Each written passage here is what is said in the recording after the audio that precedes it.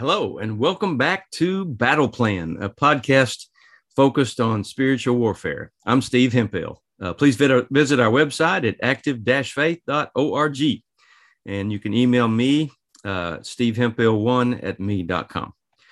The last episode, we talked about the ancient covenants, symbols, and steps. Today, we're going to cover step one of the ancient covenant, which is the Robe Exchange. Now, remember, ancient covenants in Abram's time had 10 specific steps. And without all 10, you didn't have a covenant. You couldn't do a few and be in partial covenant. It was either all or nothing, all 10 steps. So notice when God promised Abram land and descendants, notice how he responded. This is Genesis 15, 7 through 10.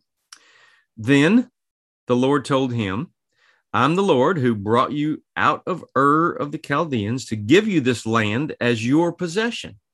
But Abraham replied, O sovereign Lord, how can I be sure that I will actually possess it? Now, Abram had gall, didn't he?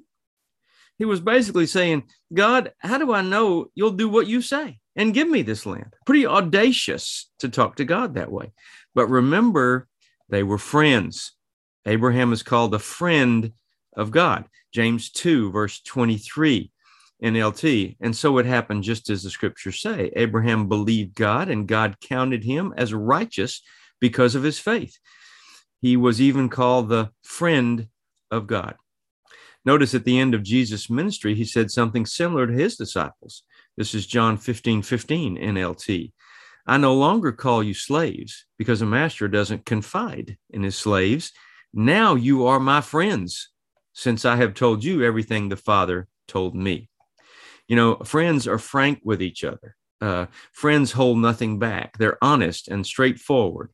So Abraham replied, Lord, how can I be sure I'll actually possess it?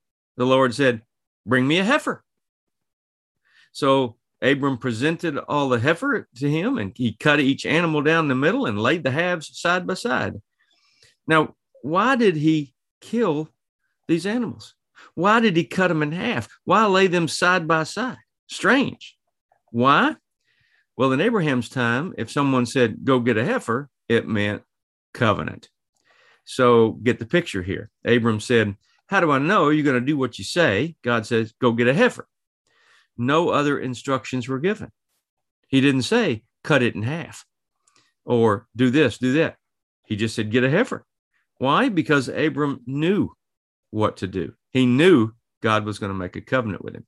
Lord, I know in my heart you'll always do what you say. I believe, but help me on the days my faith is shallow. Thank you for making a covenant with Abraham because of his faith in you.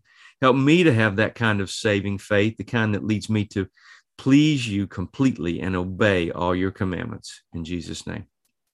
So covenant step one here is a robe exchange. It's identity exchange. A robe was our identity. We were exchanging robes. That was like a confusion of identity. Remember Joseph's coat of many colors that labeled him the favorite of his father Jacob? See, the brothers recognized him coming from far off. Genesis 37:18. When Joseph's brothers saw him coming, they recognized him in the distance. As he approached, they made plans to kill him. Okay, how did they recognize him in the distance? His distinctive outer garment or his robe. If I made a covenant with Bill, the first thing we would do is exchange outer garments. This represented a confusion of identity. People would say, is that Bill coming or is that Steve? It looks like Steve in Bill's cloak.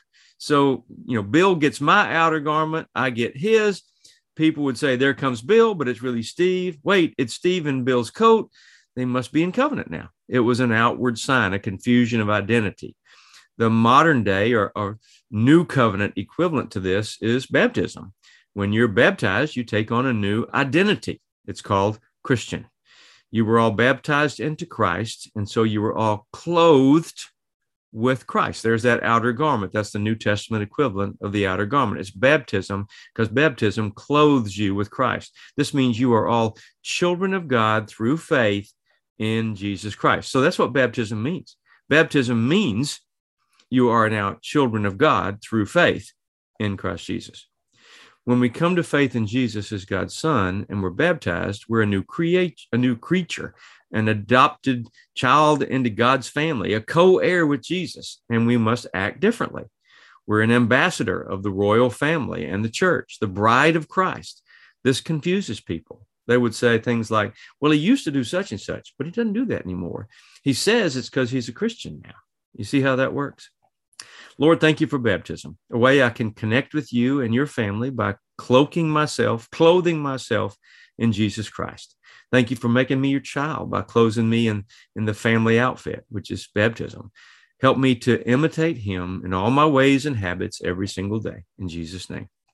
One more interesting verse that indicates that covenant people must wear certain clothing comes from a parable of Jesus from Matthew 22, where someone was removed from the wedding feast because he wasn't wearing proper clothing.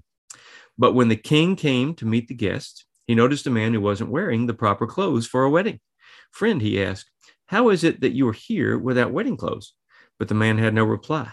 Then the king said to the aides, bind his hands and feet and throw him into the outer darkness, where there will be weeping and gnashing of teeth.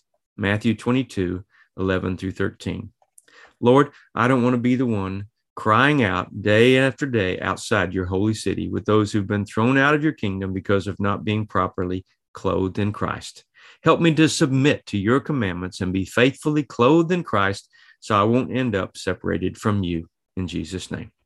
So in light of today's thoughts, let me suggest that part of your personal battle plan might be to consider baptism if you haven't already done so. Consider how it helps create a connection for you to royalty and gives you a new outer garment. You can donate to this ministry at active-faith.org, and we'll see you next time on Battle Plan, where we'll cover ancient covenant step number 2, belt exchange. I want to invite you to keep praying because prayer works. God loves you, and I love you. Have a great day.